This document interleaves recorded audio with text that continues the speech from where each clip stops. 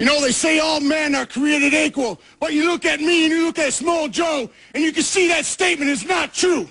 See, normally if you go one-on-one with another wrestler, you got a 50-50 chance of winning. But I'm a genetic freak, and I'm not normal. So you got a 25% at best at beating me. And then you add Kurt Angle to the mix, your chances of winning drastically go down. See, the three-way at Sacrifice, you got a 33 1/3 chance of winning. But I got a 66 2/3 chance of winning because Kurt Angle knows he can't beat me, and he's not even going to try. So, Samoa Joe, you take your 33 1/3 chance minus my 25% chance, and you got an 8 1/3 chance of winning at Sacrifice. But then you take my 75% chance of winning, if we used to go one-on-one, and then add 66 2/3%, I got 141 2/3 chance of winning at Sacrifice. See, Joe, the numbers don't lie, and they spell disaster for you at Sacrifice. This is Sam. This is Paul. And this is Southpaw.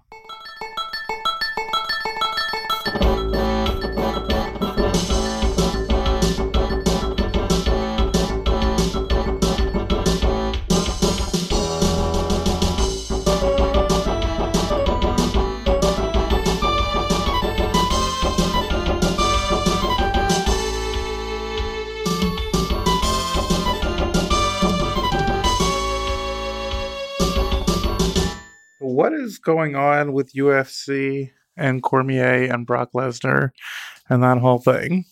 I thought the angle was because I was surprised they gave Brock the title. Yeah. And in such a squash match. So maybe they want to do a champion versus champion thing where their WWE champion goes in to fight the double champ. That WWE would do that because that's one of Vince's like mantras is never promote something you're not going to deliver. Is the title up for grabs in Survivor Series or no? It's just an exhibition match. Yeah. Okay. Because I was thinking maybe. I know. Yeah. If it happens, it'll be next year, like April or March. Is there another pay-per-view before then? There are minor ones, but not big ones. So there's the Royal Rumble in January. Okay, so maybe he'll lose it there. Yeah. Who would he lose it to? There's not really a great person. Oh, I thought they re-signed him. They did, right? So they re-signed him for, it's unclear, for like, I think that said 2 appearances or an unclear amount of appearances. I mean, this has been going on with Brock Lesnar for a while now, where it seems like he's leaving and then he keeps on showing up and they keep on signing these short-term deals with him. But what'll be different this time is that last time he fought in the UFC, he had retired from WWE. Yes. So he wasn't in contract. Whereas this time he might actually fight while still under contract. Yeah. So they must have negotiated that in. Yeah. I wonder if they're going to do something where they're going to play both sides. If he wins, then they could promote that. If he loses, then they're going to like use that as a whole angle where somebody's like, oh, you betrayed us. Yeah, you humiliated the WWE and you don't deserve to be champion if you're going to lose and something like that. Maybe. I mean, it will get a lot of mainstream like ESPN attention and all of that kind of stuff. There is a certain value for having the champion. Yeah, it's a big risk on WWE's part. I'm gonna fight you. I'm sorry, what? Parking lot. After school. It's on. Teachers don't fight. I want everybody to see this.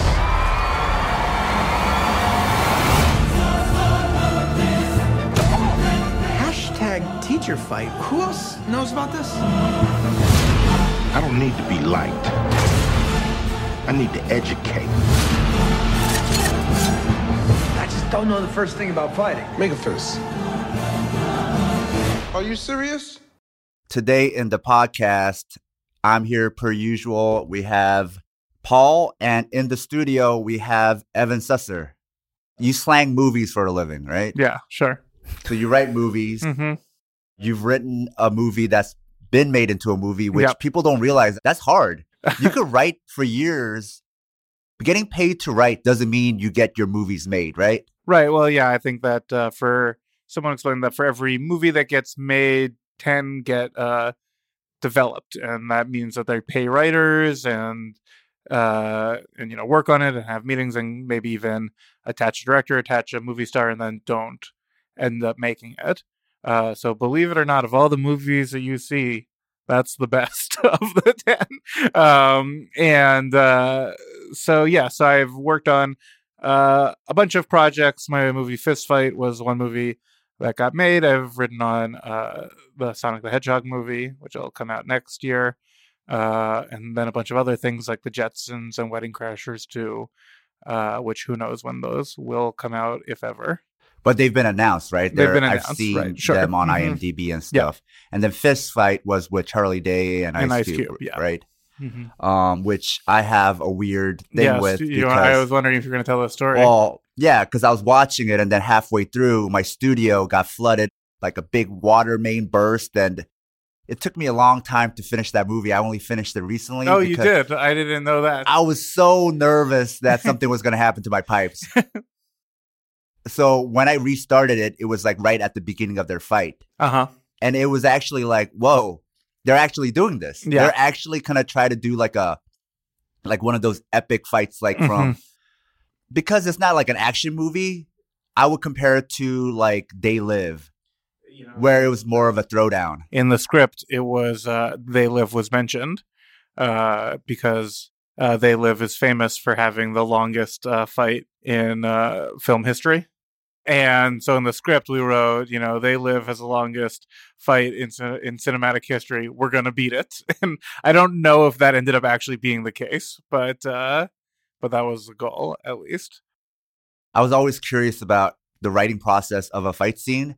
Mm-hmm. Do you just write, okay, now they fight? Or do you guys actually describe some It's stuff? interesting. In the first version of the script, it was kind of described a little more poetically, where we said, okay, they fight, and here are some of the moments, and, kind of the big beats of, like, Charlie goes down, and then he gets back up, and then he says this snappy line and that snappy line. But when we actually got to making the movie, the director and everyone else was like, okay, well, what does this actually look like?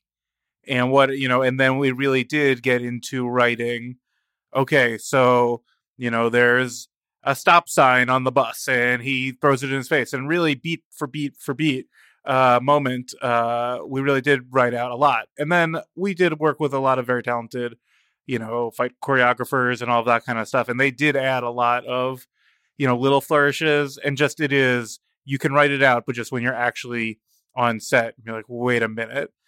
How is that person falling onto a car and then preparing for the next move? We need a transition beat. So there were some kind of extra things added to that, but it was written out pretty thoroughly.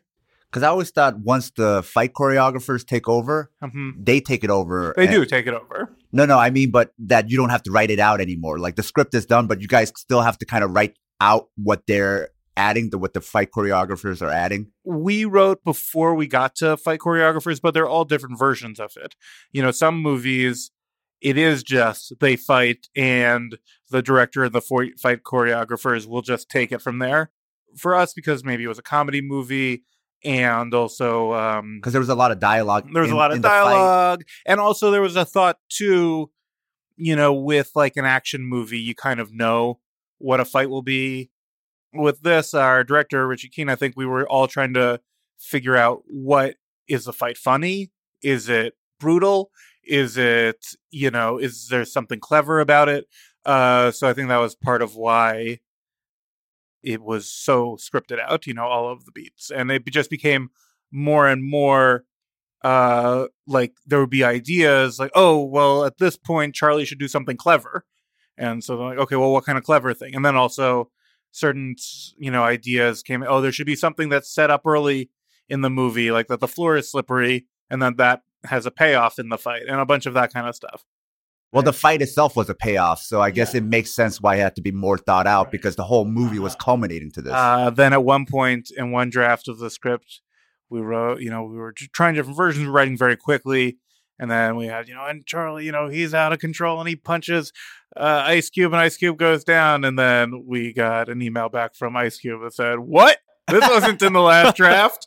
And we made some adjustments because, and I think that was also Ice Cube looking out for his character. And I think that was kind of a mistake, because you didn't really believe that Charlie was going to be able to actually punch Ice Cube and knock him down, especially the way that we'd set up the characters.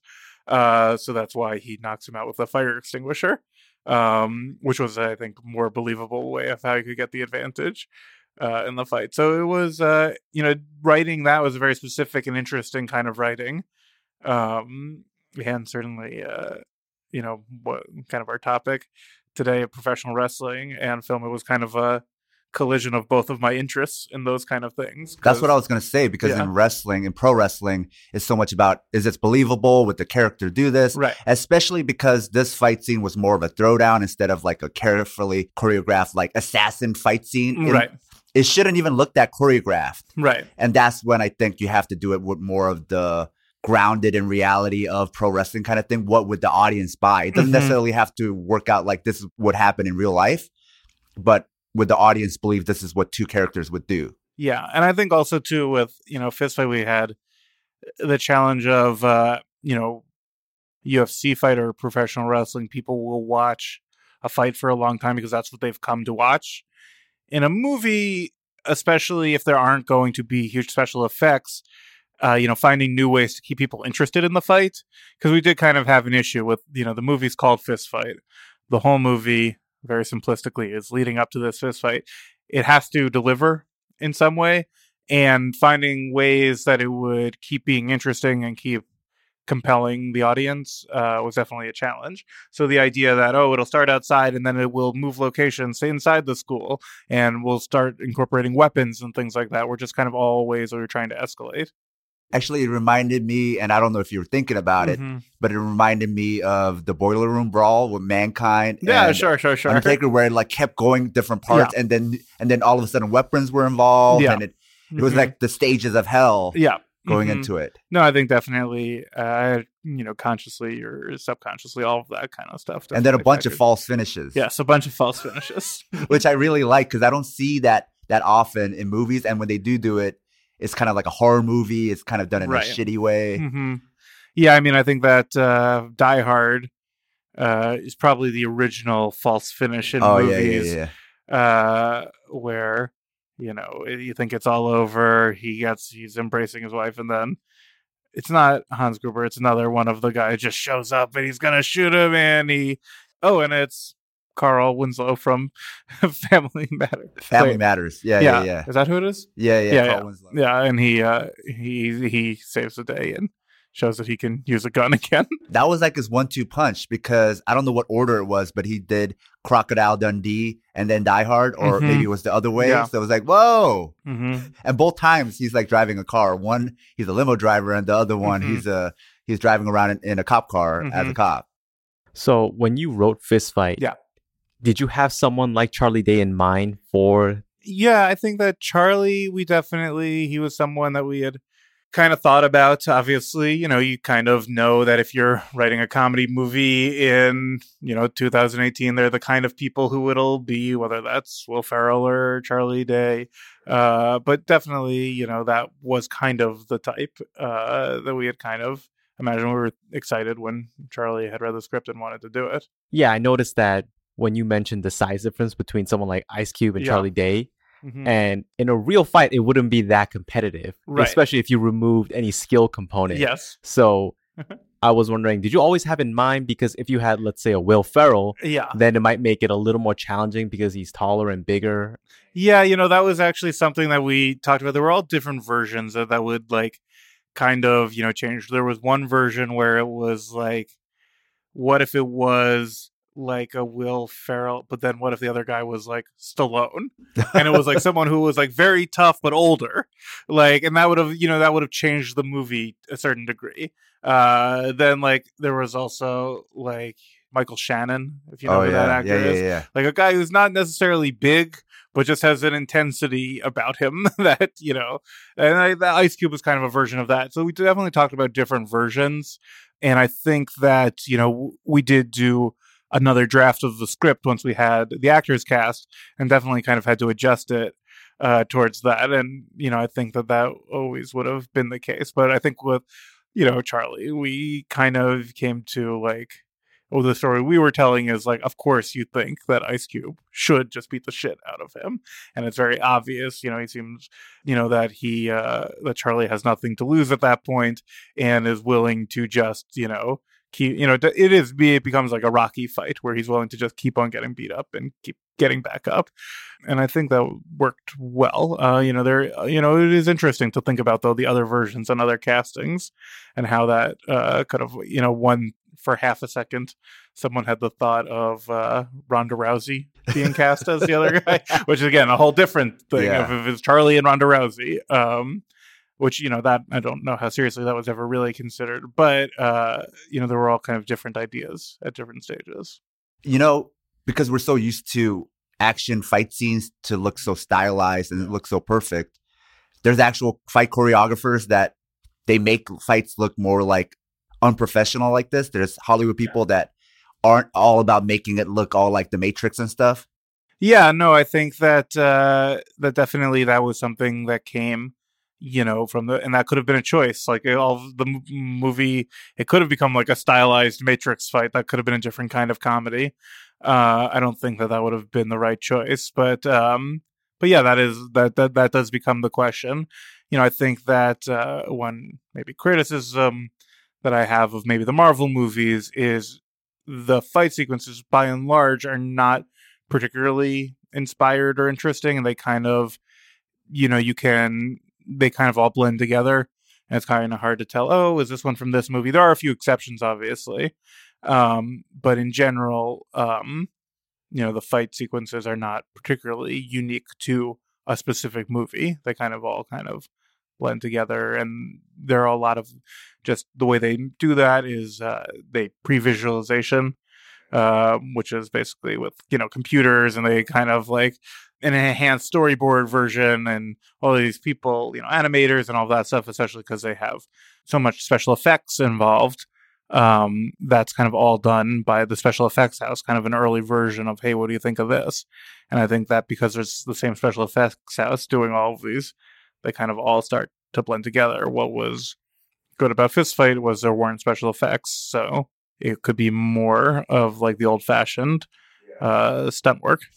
Actually, to go off on those superhero movies, they're all varying levels of good or bad, but one thing I personally, as somebody who loves action movies, don't like about them is that no matter the origin story of the character, they all know how to fight. Yeah. So it's like, Superman is fighting this other guy who's a trained soldier, and they all know like the same techniques, or, you know, Bruce Banner knows how to fight, or whoever, and it's like, wait, Black Widow, that makes sense to that origin story, but Spider-Man, how does he know how to fight? Actually the Marvel movies do a little bit better job, but the DC movies, they're just. I'd be interested in you guys who, are fans of combat sports. Do you have criticisms? Do you watch fights in movies? Would you say differently? Oh yeah. I mean, even like probably Fist Fight, right? You've talked about it a bazillion times. We're probably focusing more on the fight scene than usual because that's probably the part of the movie that we like the most. No, well, we did have one interview when we were the only questions the guy asked were about the fight sequence, and we were like, okay, and the way it was like at the press junket, and you have a lot of interviews, and all the questions were about the fight, and we were like, huh, interesting. And then we got in the elevator. And then we're like, oh, like, who do you like work for? He's like, oh, I work for like an MMA magazine. and he's like, I've never been to one of these film junkets, but someone like suggested like, hey, it has fight in the title. Do you want to cover it? So that was all of his questions were about the fight. Yeah, because secretly, even if I'm watching a drama and I'm really into it, and I love movies, period. I've watched avant-garde movies to, old Swedish movies, Orson Welles stuff. But there's a part of me that always wishes, damn, I wish they could just fit in a fight scene somewhere in here.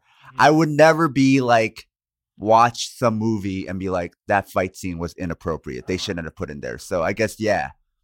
And maybe it's because I grew up watching pro wrestling where everything somehow either resolved with a fight or there was somehow a fight mixed in there somewhere. So the original title was called Teacher Fight. Actually, it was not, but a lot of people think that, and it's kind of like a little bit of a Mandela effect. Oh, because, you started that. You started that conspiracy on Twitter. Because the early first teaser for the movie has the phrase teacher fight in it like 7 times. And so I think that kind of set it up to a lot of people thought that would be the title. And if that was going to be the first trailer, it maybe should have been the title. But it was always called Fist Fight, but definitely that was like an Inception. It was like an Inception thing. Because within the movie, the kind of like the thing that the kids, you know, are talking about, and then the hashtag when they're like, you know, put it on Facebook and Twitter is teacher fight. So it feels like the movie should be called Teacher Fight if that's going to be the thing. Were you on the set a lot? I was on the set some. I was actually on set for when they were doing the fight scene, but not for the whole time. It shot in Atlanta. One question I have is, does Charlie Day lose his voice when he's acting? Or no, can he just do that all day? I did not see him lose his voice. I think that's kind of how he talks. Wow. Yeah, because I'm a big fan of not just It's Always Sunny, but even his feature film work, whether it's Horrible Bosses 1 and 2, Pacific Rim, both 1 and 2. So Fist Fight was an interesting development because I've seen him play a dental hygienist assistant to a scientist to a teacher. He's essentially the same guy in all movies. It's like, this is Charlie Day as a scientist. This is Charlie Day as a dental assistant. This is him as a teacher. It's like, yeah, I can see that. Yeah. Nothing has really changed except for improved literacy throughout. Yeah, no, I think that I think there's a certain talent, and that's, you know, movie stars in general. You know, we really, you know, you think of like movie stars like Daniel Day-Lewis, that's not what most movie stars are like, where they completely transform. What we like in movie stars is just they're themselves, and you just adjust it a few degrees.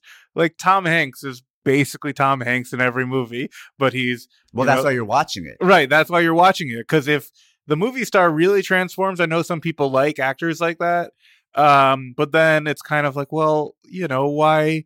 You could put anybody people in there. would make fun of this with Hollywood too all the time when, you know, there's like a really like ugly person and they cast like a beautiful woman to play, like Charlize Theron. She transformed, you know, for the movie Monster, I think was the name of it, and she looks nothing like Charlize Theron, which it's impressive, but then it's kind of like, well, like, why did it need to be her if she's going to be completely different? So that's kind of an interesting thing that people like, but then also feels like you didn't do anything, you didn't act, but yet people also like that, and they will feel disappointed if it's not. But for comedy, don't you see that a little bit more? Just because even if they're playing a different character, the way they deliver their comedic beats, sure, they maintain that. They know how to do their comedy like that, so it seems more like that just because of their comedic stylings, right? Well, right, yeah. No, I mean, if you think back to early film like, you know, Charlie Chaplin and, you know, Buster Keaton, those characters were very much the same. Like, you know, you can say like Will Ferrell's the same in every movie, but like Charlie Chaplin was really the same in every movie.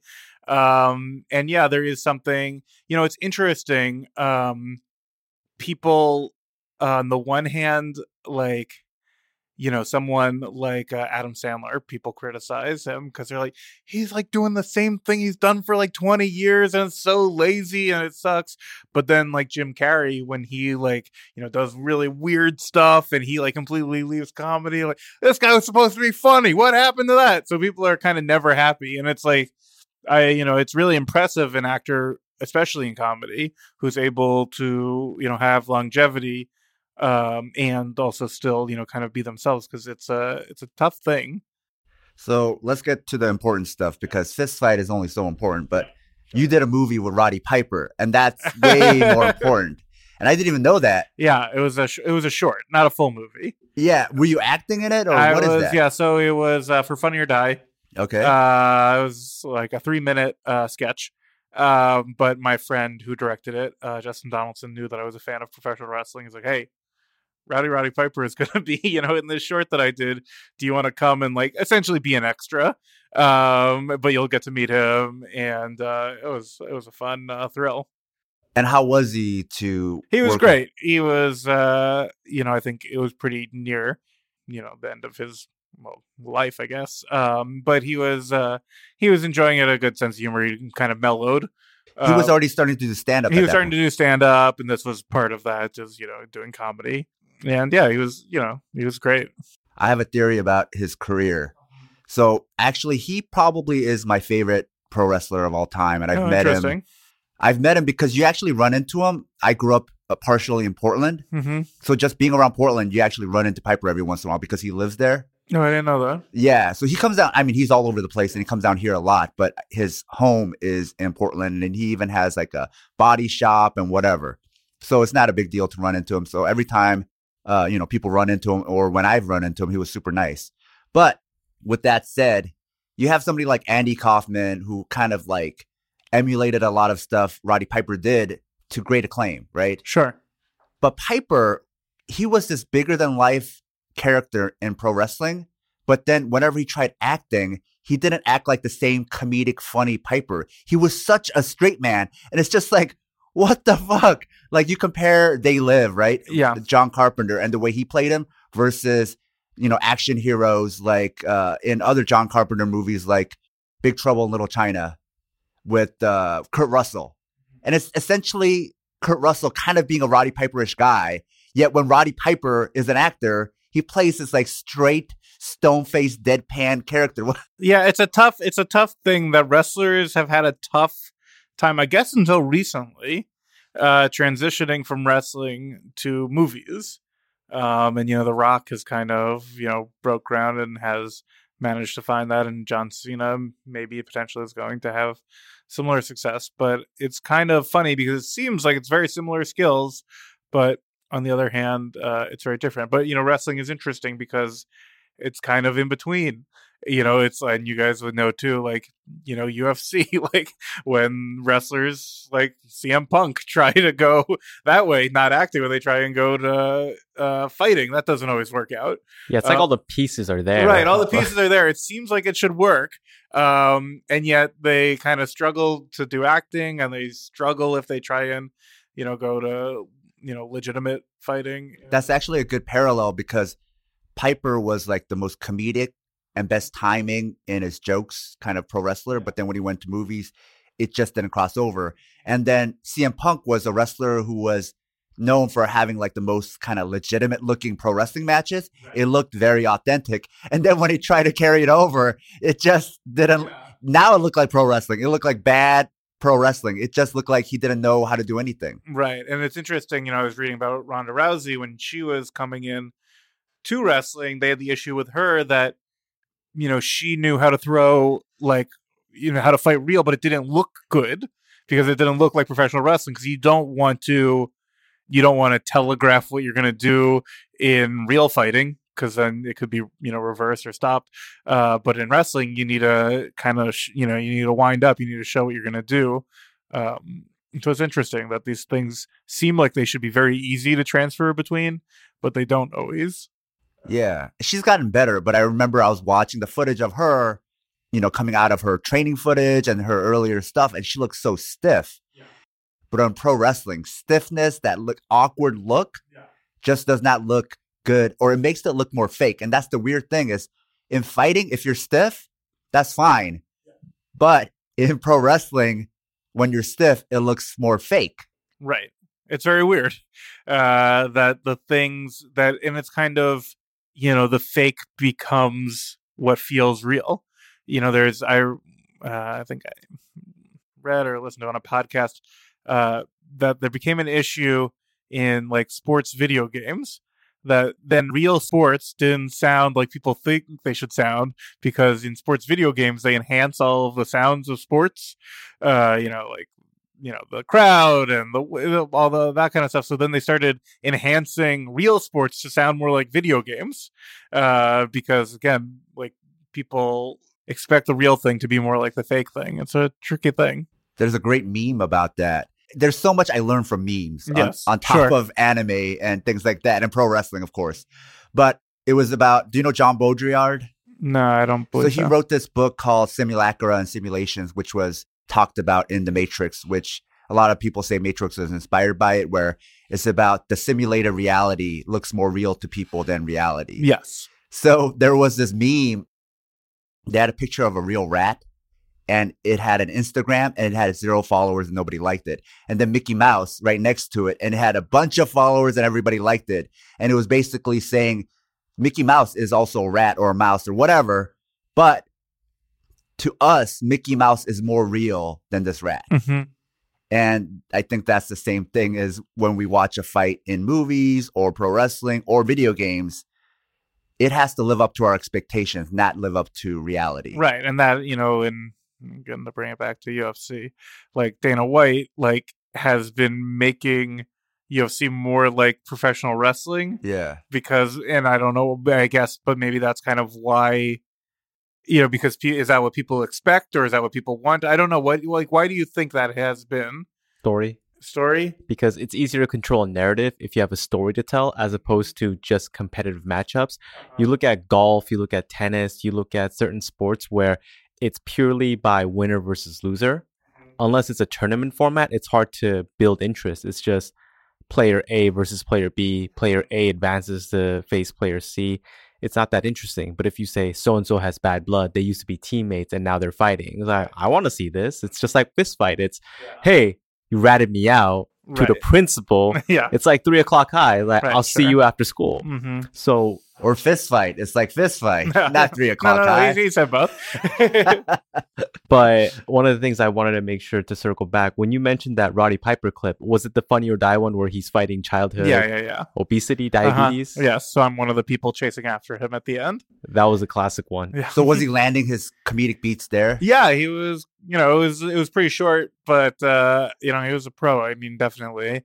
Later on, as he started doing the stand-up comedy, he started getting the comedy more, it seemed like. Well, that I think was very comfortable. That was, and he was, the director knew how to use him well, and it was, it was very... It reminded me of Russell Crowe's character in South Park, when at the end, he wants to fight childhood cancer. Yeah. So he starts beating up kids with cancer. Yes. Mm-hmm. Actually, not just going into movies, but a lot of pro wrestlers now, have you noticed they're also going into stand-up? Like Rob Van Dam and Mick Foley, and Piper was doing it, and Dolph Ziggler. Yeah. Uh-huh. What is up with that? Because you have your finger in the comedic world too. I think that, it's again, I think that, first of all, people always want to do or are interested in what they're not doing. And so I think that's always part of the appeal. And then again, I think it seems like, hey, I go in front of an audience of, thousands of people and I make them laugh. And why can't I just become a stand-up comedian? But again, it's that same thing where it's not always so easy to do it. I mean, I think that that's always something, stand-up, it's always very interesting. People, can like give a toast at a wedding and everyone laughs. And then people will go, oh, that guy should do stand-up. And they go to a stand-up club and try to do it and nothing. These things seem so similar, but they're actually pretty different. It's like you mentioned with pieces. All the pieces are there. The microphone is there. Right. The people are there. Right. It's just, I've done this before, and then you go there. It's like, it's a totally different animal. Right. It's like exactly ping pong and tennis. Right. Well, it's a paddle. There's a net. It's one other opponent. I could do this. Yeah, but it's, you're lost. My friend said, because he takes improv classes, and he ran into John Morrison there. Well, that's a different kind of comedy, but I could see improv helping more, though. Or there's it's interesting. Professional wrestling, they used to basically be improvised. The promos and the skits, they would have the rough outline. It was kind of like, you guys know how they shoot the show Curb Your Enthusiasm, where they have an outline, they know what you have to say, but they would improvise it. Now, WWE has become much more scripted.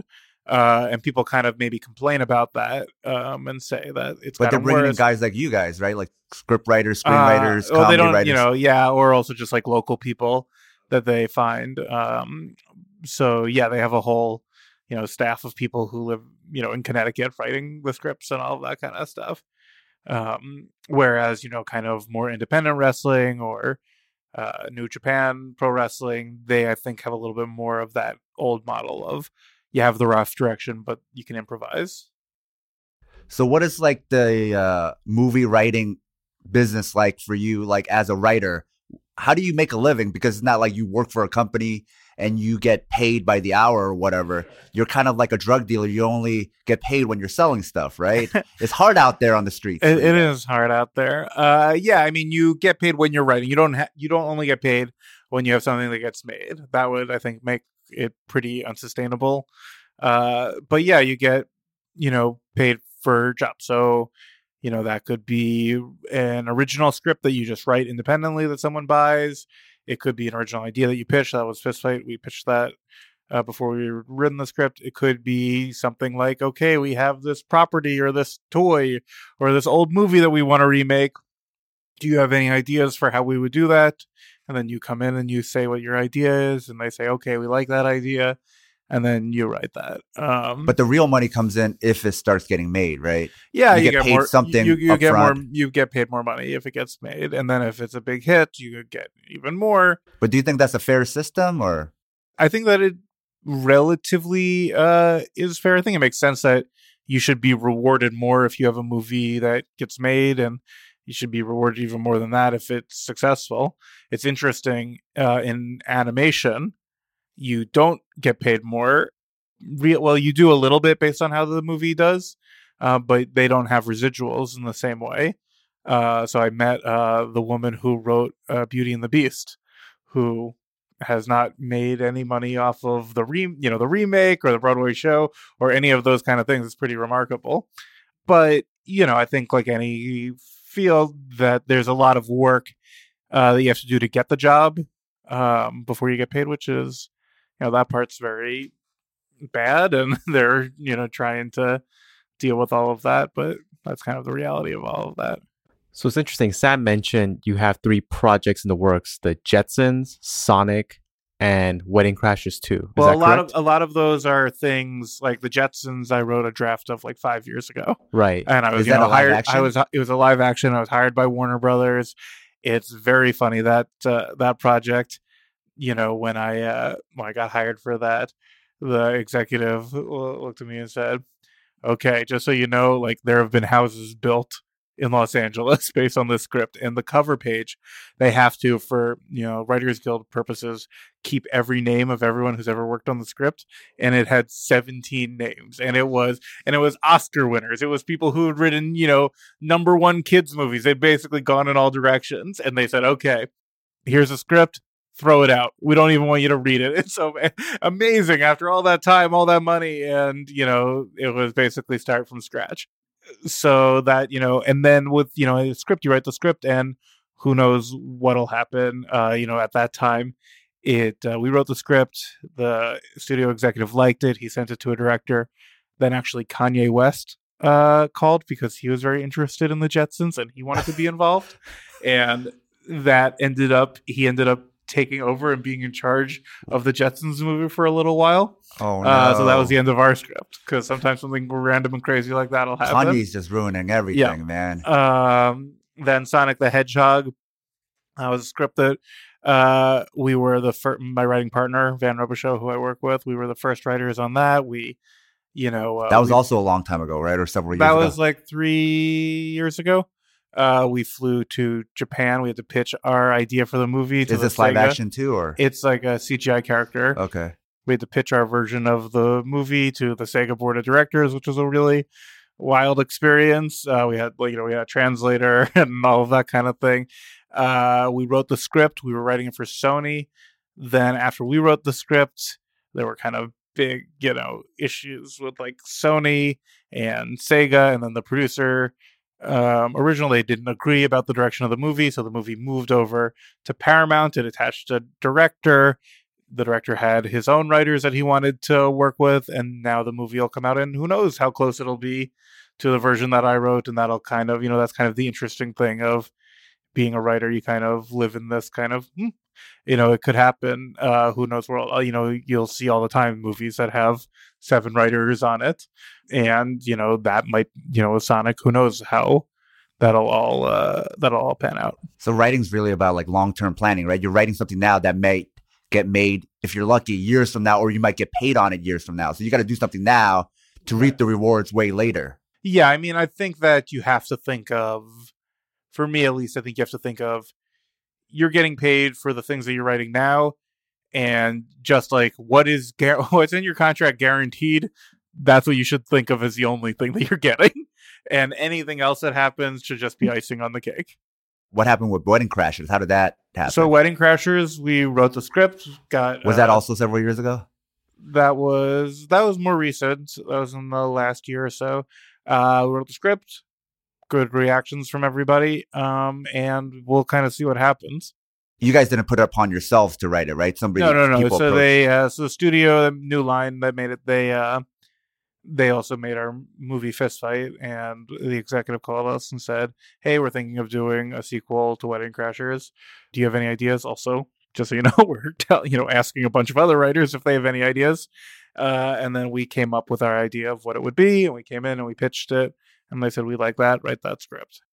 You probably know better than anybody, but there's way more people wanting to be movie writers than there are actual movie writers, right? So if Paul and I wanted to get into the movie biz, how do you get in there? How do we get from zero? Because I'm sure most people, if they're listening, they're not an actual writer who's getting paid yet.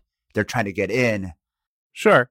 Well, if it's specifically writing, then this is going to seem very obvious, but you have to write a script. And that... a whole thing. Don't try to get paid for just coming up with an outline. You have to write the whole script. If you've never written a movie script, you have to write a full movie script. And it's amazing how many people want to be movie writers and, will say that that's what they want to do and have not written a full script. And to be fair, it's hard to write a full script, and also halfway through, you're going to be like, this is stupid. I should not do it. And then once you write the script, then you have to get attention, and that's also very hard. You've probably also read a lot of scripts, and you've written a lot of scripts. What we see in the screen, as consumers, we'll talk shit about it. We're like, oh, this movie was blah, blah, blah, blah, blah. But that's really the cream of the crop, right? Most of the stuff out there is pretty bad. Well, yes, but I think it's important to know that, the process of making a movie makes movies worse. Okay, and let's get into that. The scripts, you can read on the script, it makes sense. But then if you get an actor who can't say the lines right, then you got an issue. Or even just something that not have anything to do with the actors or anything like that. Like, it's supposed to be a sunny day, but it's pouring raining. So now you have to switch the scene to being inside, and it doesn't really make sense that it's inside. So then you're frantically changing the script. And then when you did that, that messed up something for later in the movie. And all of a sudden now the movie doesn't make any sense. And you're just trying to make the movie make sense. And now it's not funny or interesting or clever or anything like that because you've just gotten so off the rails. So the process of making movies makes them worse. So I think a lot of people see bad movies that get made and say, oh, I just have to write a script better than that and people will hire me, which is, I haven't coined this term, but shit plus one.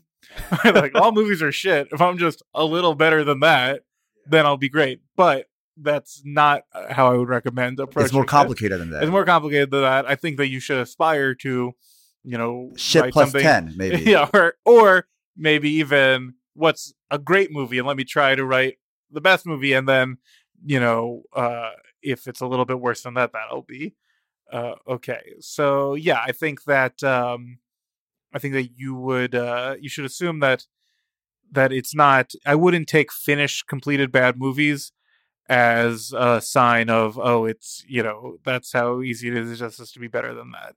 Well, with the democratizing of movie information because of Deadline and because of TMZ and all these websites and whatever, now regular moviegoers kind of feel like they're insiders. So they think they know what makes movies bad, which is everybody, including myself, probably Paul. The boogeyman that we always hear is it's the studio execs. They come in and give their bad notes, and that's why the movie gets bad.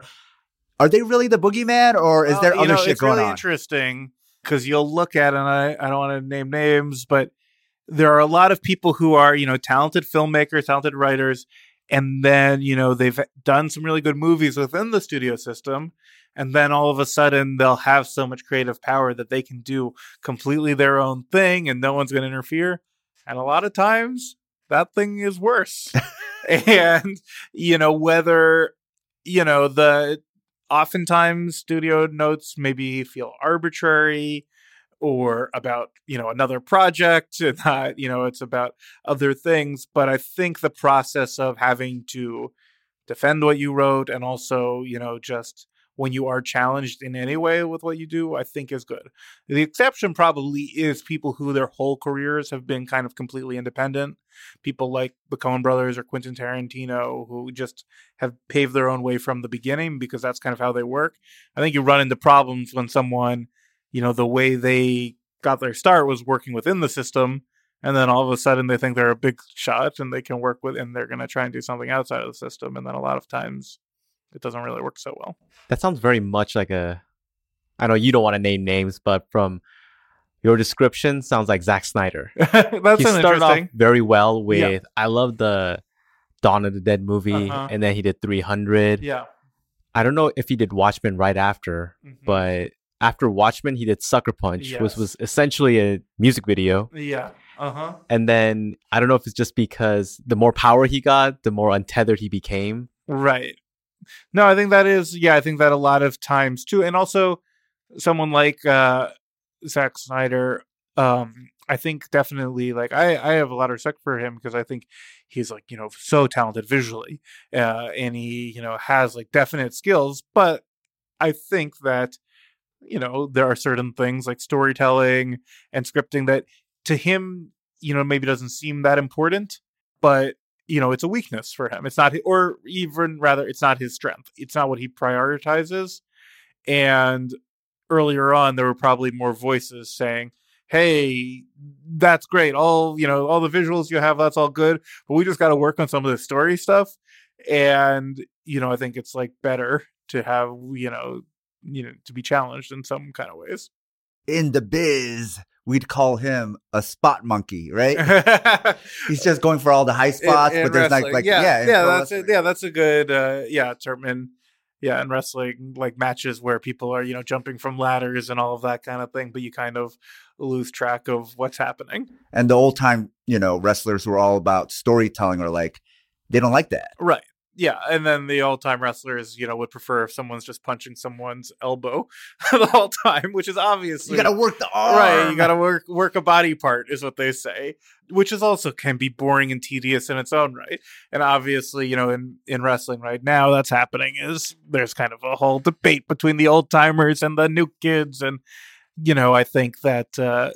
both are kind of wrong. No one really wants to watch a match where it's just working, one body part for the entire time. You don't appreciate good scientific wrestling. Right, exactly. But if, and someone like Kenny Omega manages to combine the both, where he does, great storytelling in his matches, but also like incredible spots and that kind of thing as well. Let's plug that. If you don't know who we're talking about, or you don't even like pro wrestling, just go on YouTube and look up Kenny Omega or Kenny Omega versus Okada. Yeah, I think that, Kenny Omega Okada is probably one of the best, feuds in modern professional, or maybe professional wrestling ever.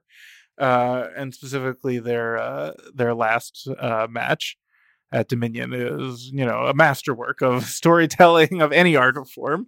Regardless of movies, comic books, novels. Exactly. You know what's funny is I got back into New Japan recently. So I thought they disappeared. I thought they had died. And I was just paying attention to what was happening domestically or indies. And then I think I was talking to some of my friends, maybe even including you, was telling me about what was happening over there. So I was looking stuff up, and this is a true story. I'm like watching their feud and the final match where Kenny Omega beat Okada. And my wife walked in, and I was like tearing up. Yeah. I was so moved by the match. And she's like, why are you crying over a pro wrestling match? I'm like, you don't understand.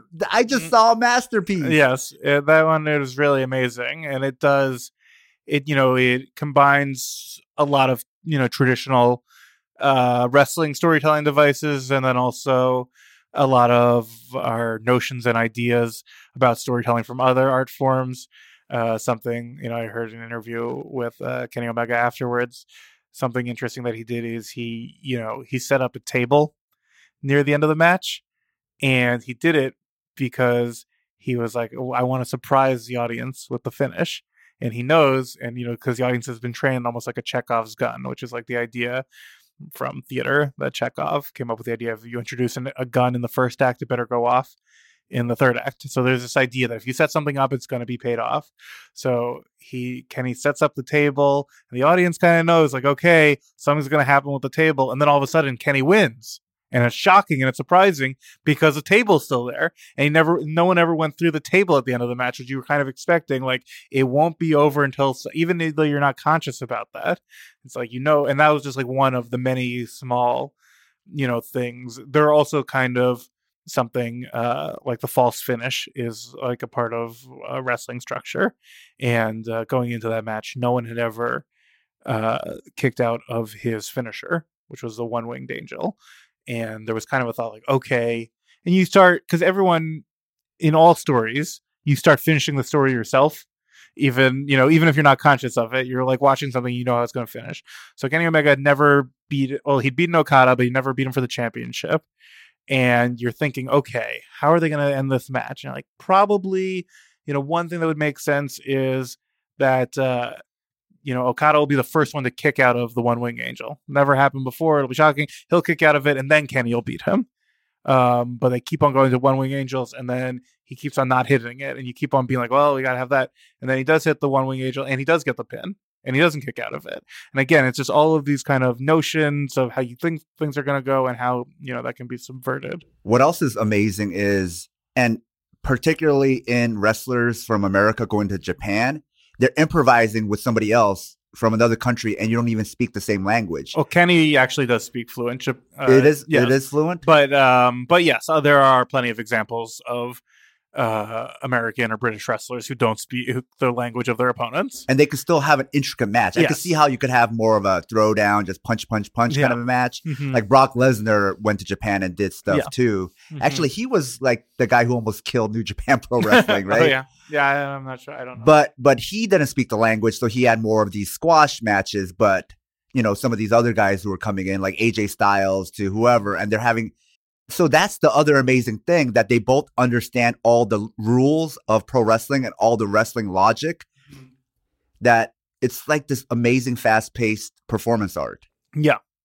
But I think that, it's interesting what, people can get tired of movies and even professional wrestling when they start to feel too scripted and when you start to know exactly how it's going to go. And this is why I think people sometimes prefer combat sports or sports in general, because people do crave story and drama, but when it feels too artificial, it feels like, who cares? So like, it's so exciting when, when a baseball like World Series goes to Game 7 and it's really close.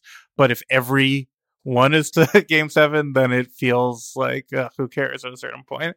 So I think that's what, when I did watch, some UFC, that was what was exciting to me, is like, oh, like the big match, like it can be over in like 10 seconds, or it can be, long and drawn out, and it can go in any direction. And I think that's something that you're kind of always striving for in fiction or in scripted combat, is how do you have the randomness and spontaneity of the real thing? Because I think that gets more exciting. Back in the day, Goldberg was famous for having that streak where no one could beat him. Yeah. Mm-hmm. Yeah, no, that was a whole thing, which, on the one hand, it's great because it's like, oh my God, it's amazing. No one can beat him, and you protect that. But then at a certain point, it runs out of steam, because if no one can beat him, then what, it's a very simplistic, it's like a compelling story, but it's also a very simple story. Right.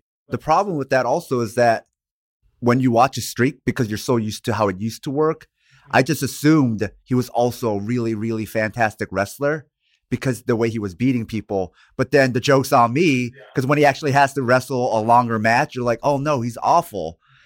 And it wasn't like they were saving that really good match for us later on. It was more like, oh, they were trying to script this around his weakness that he can't wrestle. Did you see the match when he came back and he wrestled Brock Lesnar like a couple of years ago at WrestleMania? Yeah, I was surprised that, and I was talking to somebody about that recently, where I feel like the reintroduction of Goldberg was the reintroduction of squash matches at like the big level. Because modern era, they kind of got rid of the squash matches. They even got rid of those jobbers, or what do they call them? Like enhancement. Yeah, enhancement talent. Yeah. But now, after that match, you're seeing more squash matches, especially with Brock. So I don't even know if I like that they did that. Yeah. I don't know. It's interesting. Squash match is just basically their idea. One guy just squashes and beats the other guy really quickly. Is there a place for that in pro wrestling? I mean, I don't know. I mean, I do think there is something.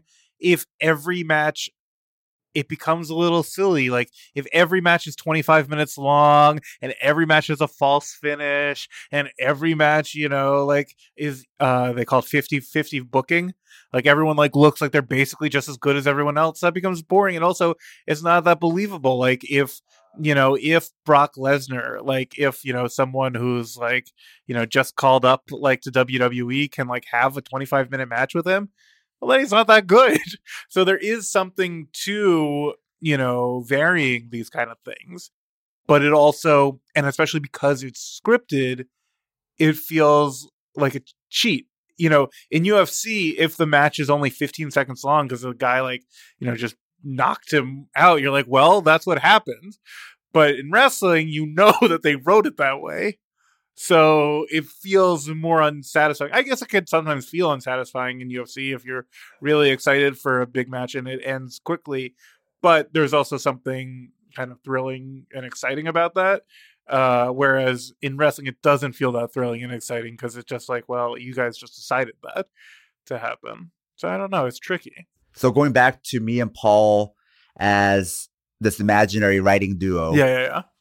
We write the script. Uh-huh. Is the difference between like, because you're not from LA, right? No. So you did that whole story. You came out here and then you became a writer and blah, blah, blah.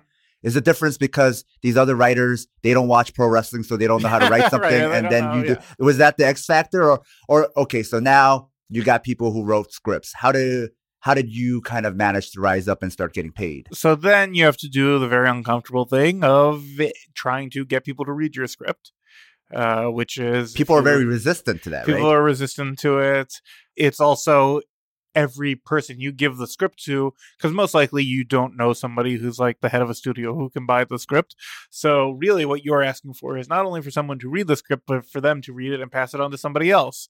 And so then the awkward position that you're in of asking someone a favor, in a best case scenario, they're going to be in that awkward position of, passing it on to somebody else and trying to get it in the right hands of someone who will make the movie or get you some attention. So you have to let people read your script. That's the other second part. And you have to ask them to pass it on to people and all that kind of thing. And that can be, awkward. And also you kind of have to know at a certain point, like, is this the one to push or is this not good enough yet? And it's easier if you live in Los Angeles. You will just kind of, by being around Los Angeles, likely meet some people who are peripherally involved in the movie business in some way. Because you took also classes in improv. I took classes at the Upright Citizens Brigade Theater. Does that also help because you're kind of in this alma mater of people who have already graduated and been successful? A little bit. It didn't really help directly, but it just is a little bit of being around people. So you just kind of like through osmosis kind of learn. Or confidence, at least. Yeah, confidence and just seeing other people like, oh, they can do it. But it's not an automatic. You still have to hustle and get people to read it. And then people will read it. And then, then the paths can be divergent. But then maybe you would end up with an agent or a manager. And then you start going on meetings. And then hopefully you sell a script or you get a job. And then you're in it. But at the beginning, it's kind of like you still have to kind of work. I would say you still have to work, even when you have a movie is made. I was having coffee as I do from time to time with people who like move out to Los Angeles, and I was this 22-year-old actor, and he's like, okay, well, you're completely set. Like, you can just like work forever. Like, not how it works, Well, the stereotype is if you get a movie made and now you have 10 million in the bank is what we're thinking. That's not the case.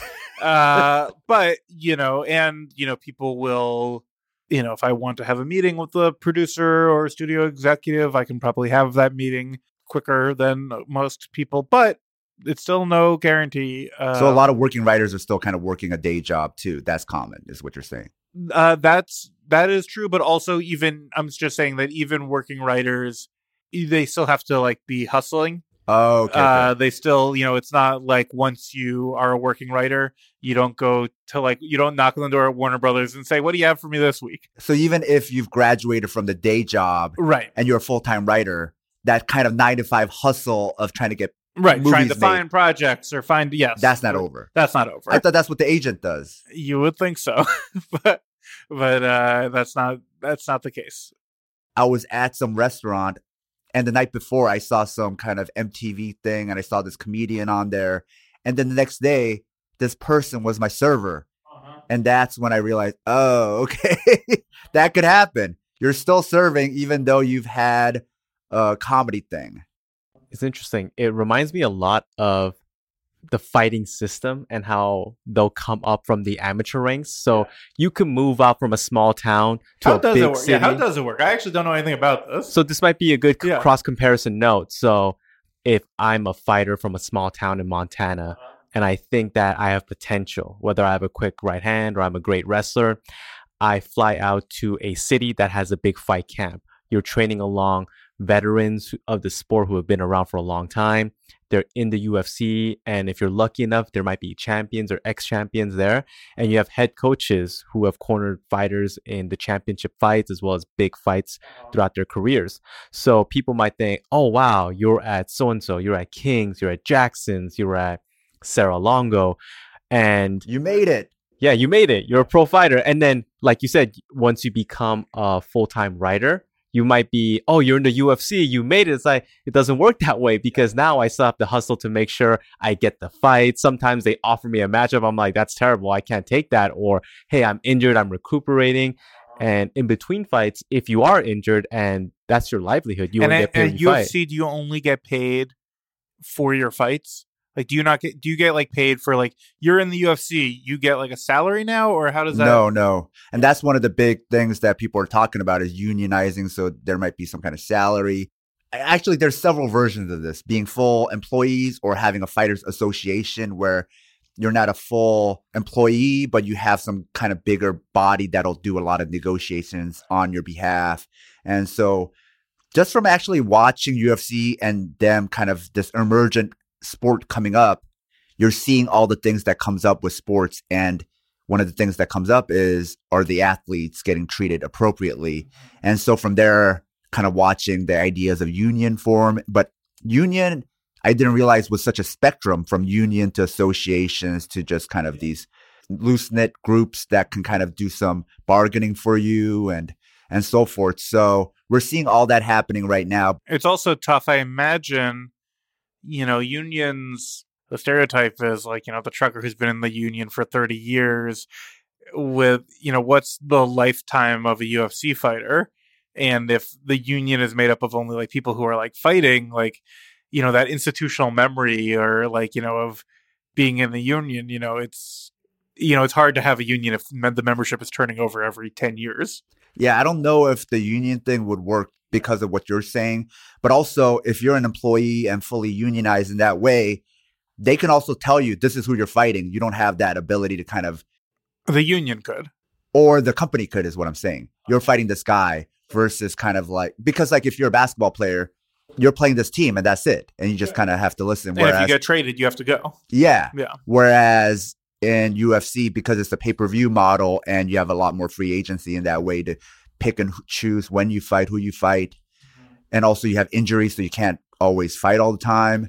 They need a little bit more leeway also. So I think maybe an association or something like that. And how do you become a UFC fighter? And what does that like distinction mean? Well, right now, the easiest way to do UFC seems to be a pro wrestler. Yeah, sure. And then that seems to be the easiest way. But outside of that, how do you like join the UFC? If you're like, you're doing these like you're doing these fight camps and a recruiter they wouldn't ever take an amateur working their way up. No. So ideally what happens is you start at the amateur level. Usually by state, California has a very well put in system in place for the amateurs to come up. And then in the amateurs, you get used to the rounds, and a lot of them, you don't start off with full kicks. You have shin guards. So that way you get to kind of build up a resistance to it. When you think that you are good enough to turn pro, that's when you turn pro. And once you turn pro, you get paid to fight.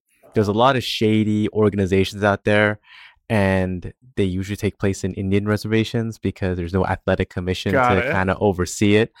And so basically the way is like you have to do these sketchy professional fights that are kind of sketchy and weird is like kind of the way. Actually, it's kind of a 1-for-1 parallel to pro wrestling. It's kind of like those sketchy indie shows. Actually, a lot of the venues that do pro wrestling indie shows are also the venues that do MMA shows. So they actually have a lot of overlap in booking and venues and so forth. And the way that a venue or a promotion would get paid is 1-for-1 the same as an indie show.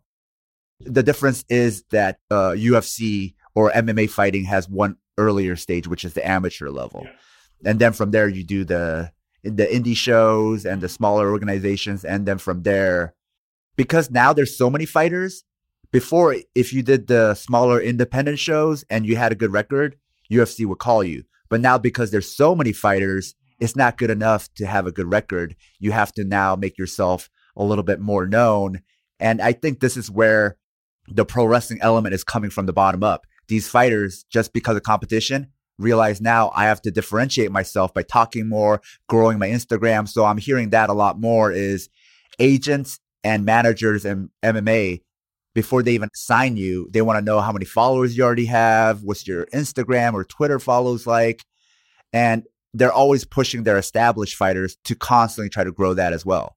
That's interesting because you think of, unlike wrestling, you think of like fighting as being something that just is objective.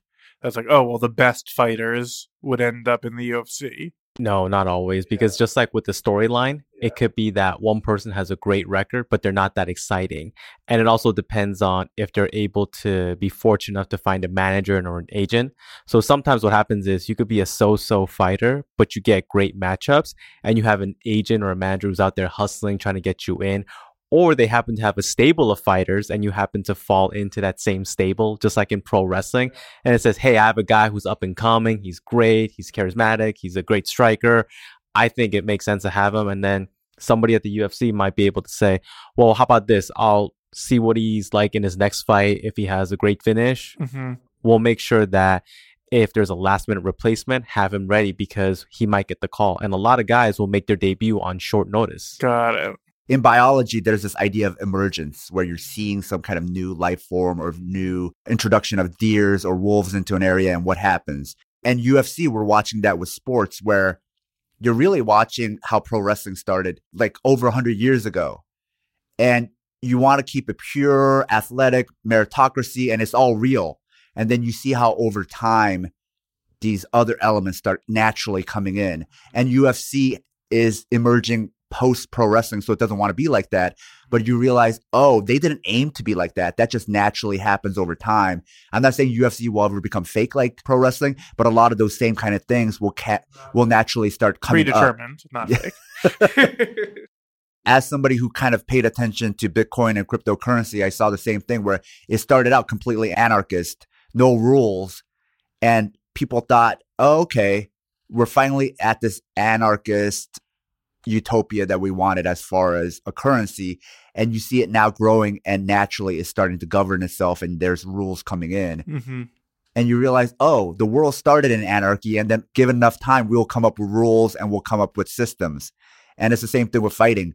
You give it enough time and we'll come up with rules, which they did, which they didn't have before. And then other people will come in like agents and managers. And then we have to create the marketing side, the promotion side. So it's all those natural things that are just starting to bubble up. Sure. It's that as purest when it starts as Cypher, and then it'll start looking like a lot of pre-existing things over time. Now, you've been a perennial podcast guest. That's kind of been your thing. You've actually been a guest on podcasts more than we've had guests. Okay. So with that said, now checking Twitter and whatever, I see that you're about to start your own podcast, or you have your own podcast, or is that a joke, or is that real? What is going on? That's a great question. That's been the great question in the podcast sphere is Evan Susler has always been the perennial guest. We've known this in the podcast stratosphere. And then all of a sudden you're going to break that code and start your own podcast. What is going on here? Well, that's a great question. I feel betrayed. Am I starting a podcast? Is it just a joke? Yeah. Is it a joke? Is it real? We've talked about a lot on this podcast how the most exciting things are kind of in that uncertain territory between what's real and what's fake. So I think, unfortunately, I'm leaving it there. What? Where we're not going to know on this podcast, but on December 2nd, we will maybe know. But you guys already have a Patreon. Yeah, we already have a Patreon. That part is real. Well, that's the Patreon is real. This is what has upset me and Paul is you don't even have a podcast and you already have patrons. Yeah, well, what is that? That was priority number 1 was starting the Patreon. that was my partner, potential podcast partner, but definite Patreon partner, David Phillips. We said, first of all, this is a Patreon. You went the opposite way. Most people do the podcast for a while. We also have merch. We have merch. We've sold shirts. You're doing this completely backwards. I don't know if it's backwards. What's the whole benefit here? You want Patreons, you want to sell merch. We're doing all that. Do you know how much work it is to prepare for a podcast? You got to get all the equipment.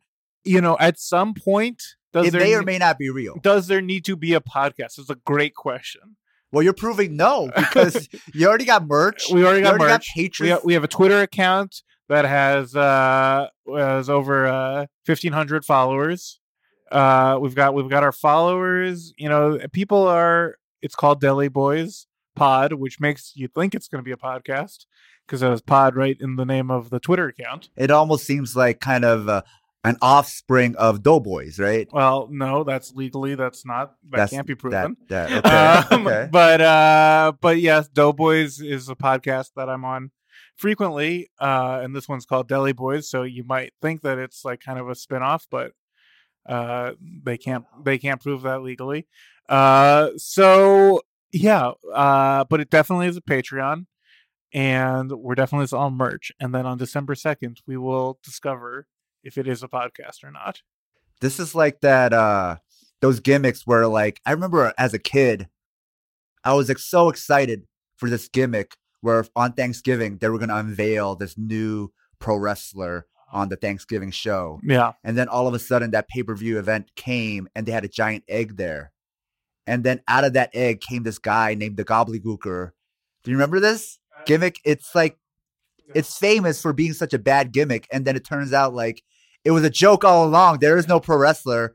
It was just something for the kids to get excited for Thanksgiving. Yeah. Mm-hmm. We were all thinking, oh, somebody from, WCW is going to come, or somebody from Japan, or Vader, or something. And it turned out to just be a Thanksgiving Day mascot. So are you saying that Deli Boys is going to be a gobbledygooker? I'm asking. I don't want that to. I've already been through that once. I don't want that to happen again. Don't gobbledygook me again. I want to give a little more credit. Maybe it's more like Y2J. Yeah, like you knew it was coming. Good. You knew it was coming. Didn't know. You didn't know it was going to be. I was really nervous for that because I was afraid it was going to be a gobbledygooker incident. Mm-hmm. And then, okay, he did show up and it was cool. Mm-hmm. But it could have gone either way. Yeah, no, I think that we've kind of started. We started getting the buzz. Can a podcast be too anticipated? I don't know. It's a good question. That's maybe a challenge that we'll have to face if the podcast is real. But Mitch Live is real. Mitch Live is real.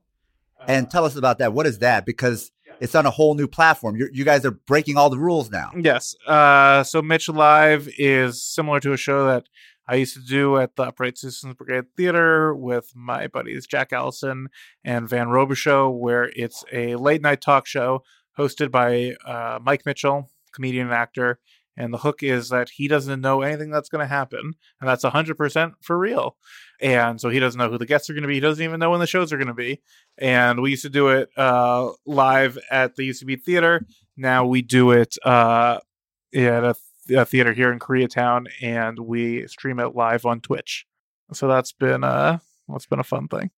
You're doing everything in reverse order from what normally goes, but maybe that's the right way. Yeah, in the movie, what is it? Ready Player One. I even forgot the main character's name, but he wins his first race by going backwards. Right. And that was the key all along. Maybe that's what it is. Right. Maybe you got to make sure that, do people even want this? Show of hands. Right. Exactly. And then with the Twitter followers and the Patreons, then you're like, okay, so people do want this. As opposed to if you did all this work and no one listens, then, well, that was a bust.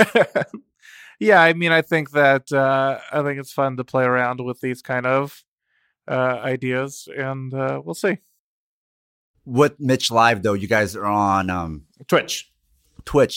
Was that part of this idea that you guys wanted to do something on a new platform? Yeah, I think that was part of it.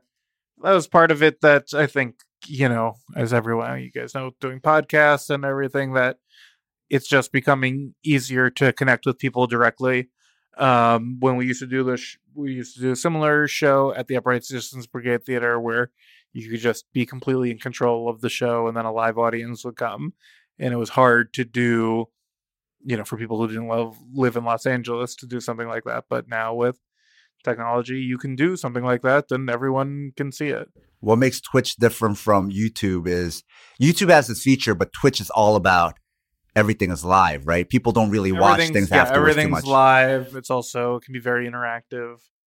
And also, too, I think that Twitch, there's also more of a value in just like, this is like really happening.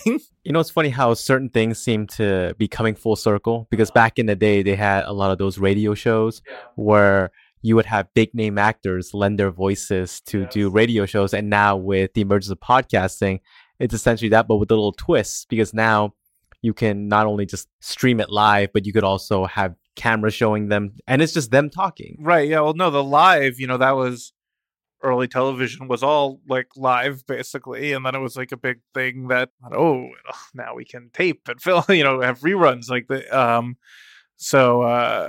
there's a lot more live television. There was a value on live in broadcast TV, and we kind of have gone away from that. And now with streaming, there's such more, value on things being live, and Twitter and everything, feeling in an instant.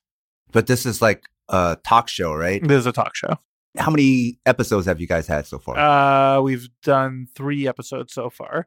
You guys have had guests each time? We've had Eric Andre, Kumail Nanjiani. But Mitch didn't know. Mitch doesn't know until they walk out on stage, and then he has to interview them unprepared. Armin Weitzman. But doesn't that make you nervous also, being one of the people making this show? I have a lot of faith in Mike Mitchell that he'll be either good and charming in the interview, or it will be funny to see him not be prepared. Are you guys ever prepared to like run in and be a substitute if he's just having a brain fart? Nope. I think we will, you've heard of the phrase beautiful disaster.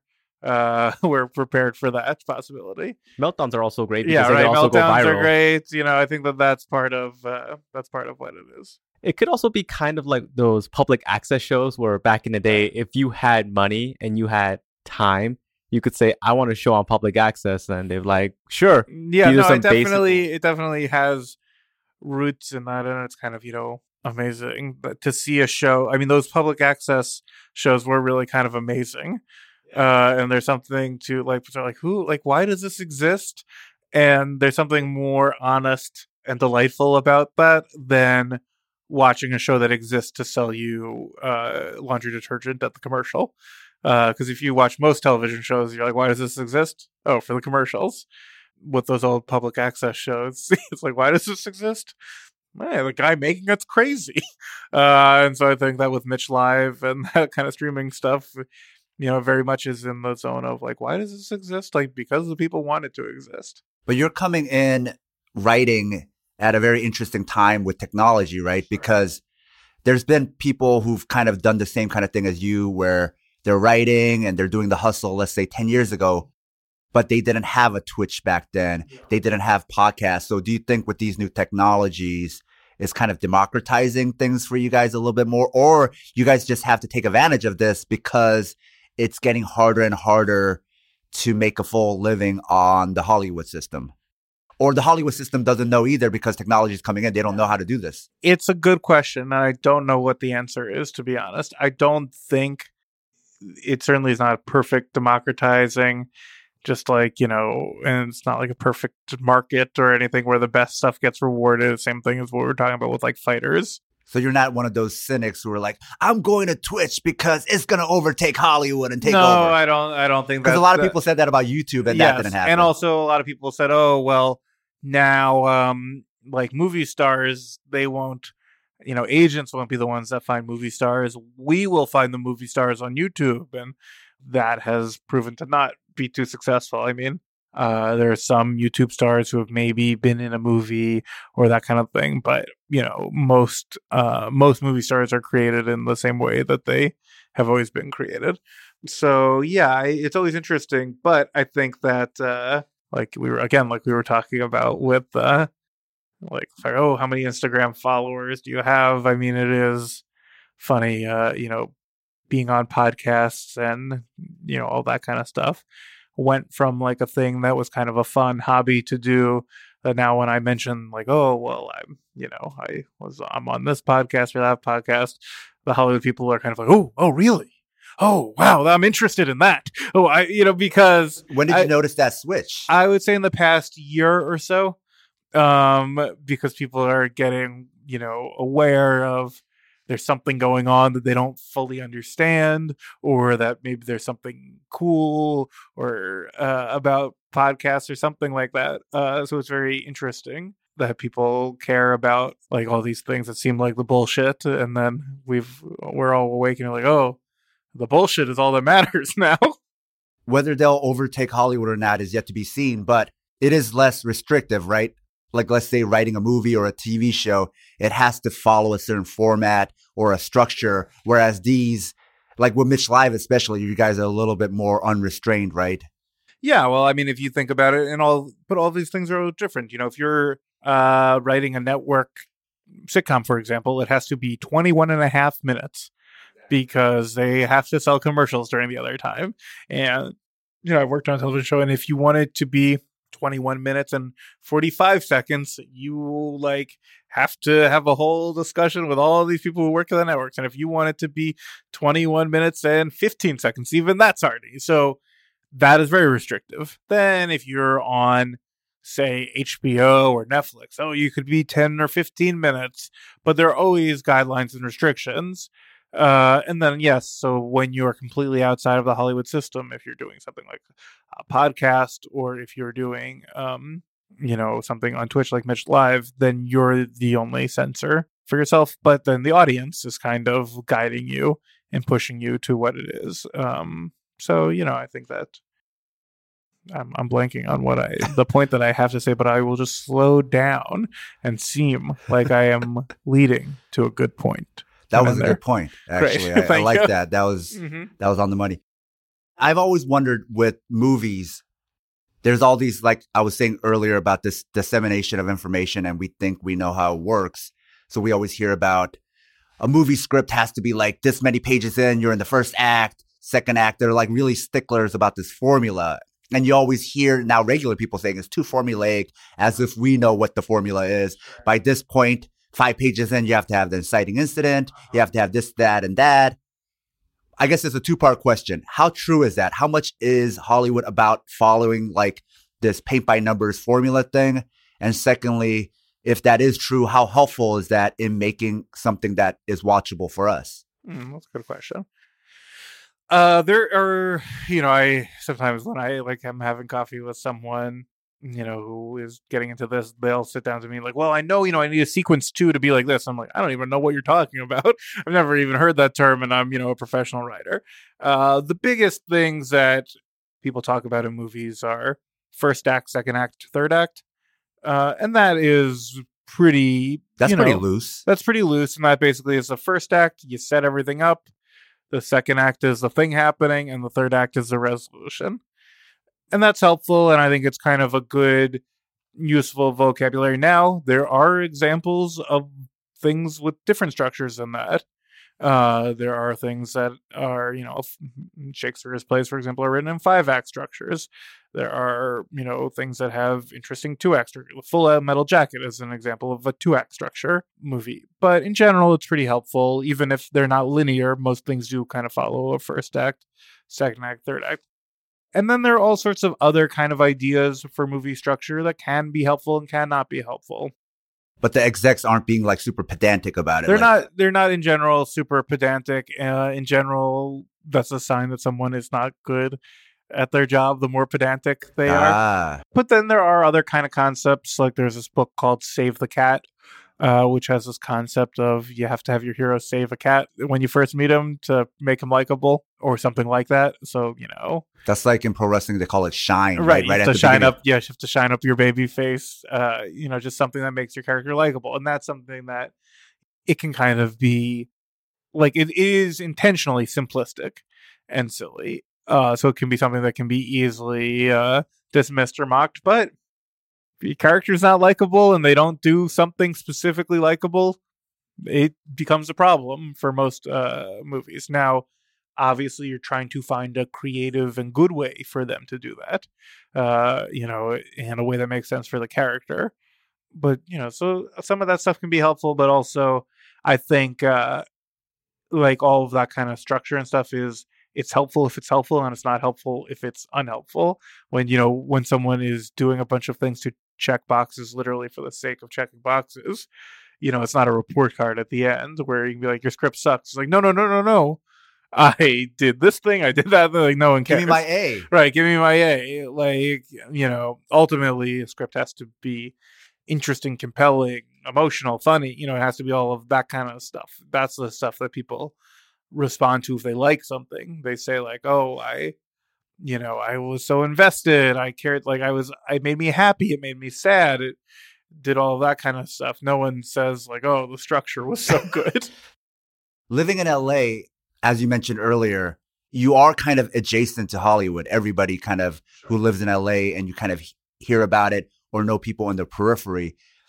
So what I've observed, there seems to be a film writing cottage industry that's adjacent to the real industry, where it's the people who aren't making movies or getting paid or even have an agent or a manager, and maybe they're in that adjacent place their whole career. But seems like the stuff they focus on is different from when I talk to people who are writing movies, which is like, so you could tell me if you guys are talking about the same stuff, because something I see in the adjacent cottage industry is always the hero's journey. The hero's journey. It's got to be about the hero's journey. And in my mind, I'm like, I bet working writers are not talking about the hero's journey like that much. They're probably like, is it good? Is it funny? Am I engaged?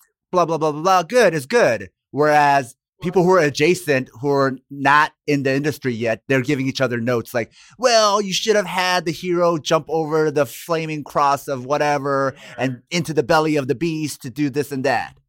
It's interesting. It's like we were talking about with fighting, like the difference between someone who is just going to do this as a hobby and never really like become real, and then the person who's going to become a professional fighter. At the beginning, they look almost identical. So it's very hard to say. And also, there are examples of everything. There are, like, Dan Harmon, for example, who's a creator of Community. He is a professional writer, a very successful professional writer, and he is very much into the hero's journey. But maybe that's why all these yahoos online. Right, and he also is publicly and talks about it a lot, and that I think he has influenced a lot of aspiring writers. But also, I would say that that's the exception. That there are also plenty of screenwriters who do not talk about the hero's journey, who, some of them maybe don't even know what that even means. I think it's probably a phrase that people have heard. But that's not to say, and that's what's so weird, is a person who's obsessed with the hero's journey and that's the way they write and that's very important to them, they could be successful with that. But also, because it's very scary to try and get into this kind of stuff, and you are searching for structure and something to just a checklist or a thing that you can say is, if I follow this path, then it will all work out. And it doesn't work like that. Maybe it's just a way to get people to write. Also, people, maybe their main struggle is they're just having a hard time just writing. Because just writing anything, that's hard and scary, and it is a just complete, blank canvas. But if it's like, okay, hero's journey, you need a dark night of the soul, you need, I don't know all the things, but if you need all of these beats, then it becomes like a Mad Libs where you can fill it in, and it becomes a little easier. It's also one of those things where, like you said, after a certain point, it becomes formulaic. I love Dan Harmon. I love Community. Rick and Morty being the most famous one. You see Rick trying to be more the hero and Morty slipping more into the dark side. But a lot of the famous ones, or the famous shows that I like don't have a hero's journey. There is no hero's journey of Seinfeld, of Curb, of Sunny. Yes. All those people are degenerates, and if anything, they get worse as time goes on. Yeah, and I think that, some people then will try and be like, no, actually, the way Seinfeld works is Kramer's the hero, and you like they twist themselves in knots because they're trying to have their philosophy apply to a thing, because otherwise, if it can't, then it maybe is broken. But yeah, that is true. Of course, Seinfeld doesn't have the hero's journey. Right. Did George get better from seasons 1 through 8? No. Did Jerry? Yeah. No, none of these people did. Right. Uh-huh. So it's one of those things where it works to a fault until it doesn't. Because if Seinfeld followed the formula, it probably would have lasted maybe 1 or 2 seasons. And in fact, what Seinfeld was remarkable for was breaking formulas in so many ways. They had the mantra, no hugging, no learning, because at the time, like all sitcoms, like there was a lesson and there was like emotion, and the fact that there was so little emotion in Seinfeld, among other things, was what was remarkable, as opposed to, and also the storytelling, how everything would collide and all of that, and then all these things. Now that's not interesting. Now in sitcoms, it's very common for all the plots come together, and that becomes formulaic and boring. You're very good about writing kind of like a day job. You write every day, right? With your writing partner. So what's your process then to get yourself to write every day? I would say that it is helpful to have a specific task and goal. So that's like manageable for a day. So if your goal for the day is I got to write the whole movie, you're never going to be able to do that. But if your goal is I have to write a scene or 2 scenes or a sequence, that becomes more manageable. So I think that that's something that's helpful. Having specific kind of goals for a day that are manageable and achievable. And then also having a plan and, spending the time outlining. Yeah. How much of your writing process is the outlining part? I would say that there is a lot of outlining. That's done way more than I thought would be part of it when I started. But then also, too, the best way that I found, and I don't always follow this, is to have a very thorough, detailed outline and then deviate and change and abandon it when necessary. Are you guys kind of re-outlining, too, as you're writing? Yeah, and then re-outlining as you go is also. So, speaking of which, I don't know if you have an answer to this. Do you have a sequel to Fistfight in mind? Well, I don't think that the studio will be making one, but we kind of always talked about the sequel being come on. You guys will probably guess, what's the next chapter in any great feud is that they team up and tag team. So we kind of always talked about the idea that a private school comes next a Montessori door, school, or something like that, and somehow, again, it was not very worked out, but it's if it was The Rock and Jason Statham are 2 rival teachers, where somehow Charlie and Ice Cube would both be underdogs, and somehow these guys have to work together, and somehow we're gonna get. I don't know how exactly how this would all work out was never really figured out, but just the idea of Charlie and Ice Cube having to work together and then having, to fight, foes formidable, that would be formidable to both of them. Right, because that's what I would think, just because wouldn't it be cool if they teamed up, like Batman and Robin? Right. And there was a sequence in a draft of the script that had to get cut for budget reasons, where they did halfway through kind of team up. It was in the sequence where they get arrested. And, it was an early false alarm that Charlie thinks that his wife is giving birth, and he needs to go, and the police are kind of bullying him. And then he was hey, this man's having a baby, and he takes over the car, and he's protecting. And it was fun to see them work together, or that idea rather. Didn't even get shot. But yeah, I think that that's always, and that's something that is that's always very rewarding. It's a little laughable in the Fast and the Furious movies that everyone who's a foe ends up becoming family. In the very beginning, it's Vin Diesel and Paul Walker, and Paul Walker's investigating him, and then by the end, they're together. And then later, then The Rock comes in, and he's after them, but then by the end, The Rock is part of it. And then Jason Statham comes in and he kills like their friend, and then but then by the end he's at the barbecue. I'm like, they're very forgiving in this group in Fast. Well, the Fast and the Furious, they're like the Borg, right? They just assimilate everybody that ever comes in contact with them. Exactly. But there's something very satisfying about enemies becoming friends. There's something that we kind of crave in seeing that. And in the same way that it's also delightful and a different thing to see friends turn on each other. That's like kind of, there's something that we crave in seeing those kind of stories. You've kind of taken us through your hero's journey of... Sure. You live somewhere else, you got to LA, you worked your thing, you wrote a movie, you got people to read it, you got paid, blah, blah, blah. You're working your way up the ranks. You're like Little Mac and Mike Tyson's Punch-Out. You got to Glass Joe, you got through everybody. But now... Mike Tyson would be, in movie world, would be writing stuff for Marvel, Disney. Sure. Well, how do I see you in a Marvel movie? How do you write like a Marvel? Well, that is a good question. How does that happen? That is a good question. That's the final stage boss. It's a good question because is it, I guess, is really the question that I kind of wonder, because if you how many writers of Marvel movies do you know? Probably not too many. Now, writers are not that well known in general, but, those kind of movies, they go through a lot of writers and they have the studio has a lot of control. So is that the ultimate vision of success, as being a cog in this very huge machine? Or is it being like, Judd Apatow or, like someone where you're creating your own thing, that you have your own signature? Also, television that has a lot more, showrunners and creators, like, someone like Dan Harmon. Would Dan Harmon be more successful if he was writing like Avengers 5? Or is he more successful, kind of creating his own thing that has like a signature?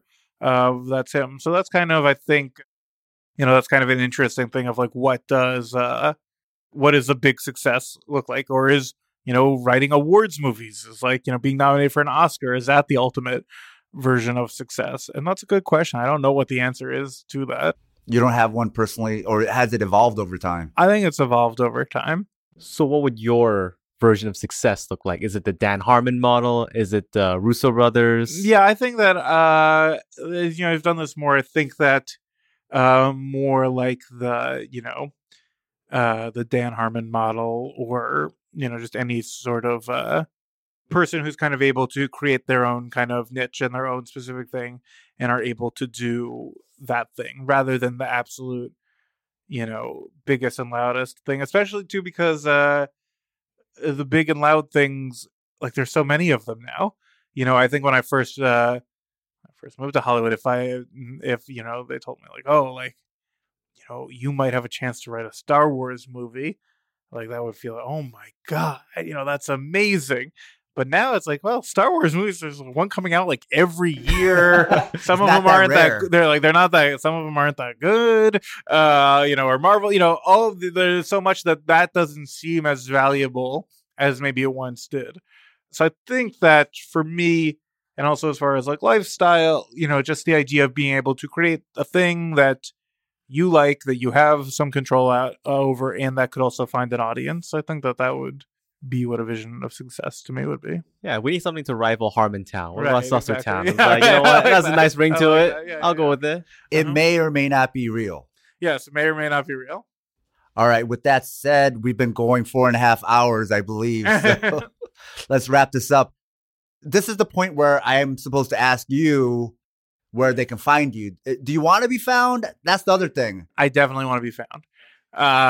Where can they find you then? At Evan Susser on Twitter, at Deli Boys Pod, also on Twitter, Deli Boys on Patreon. That's the most important one. Start there. All other places after that, sure, whatever. But yeah, find me, say hello. I hope that this was a good conversation that people liked. What do you think, Sam? I like how you started using the radio voice all of a sudden. Now you got all like Mellow FM. Yeah, hashtag Sussertown. Yep, great.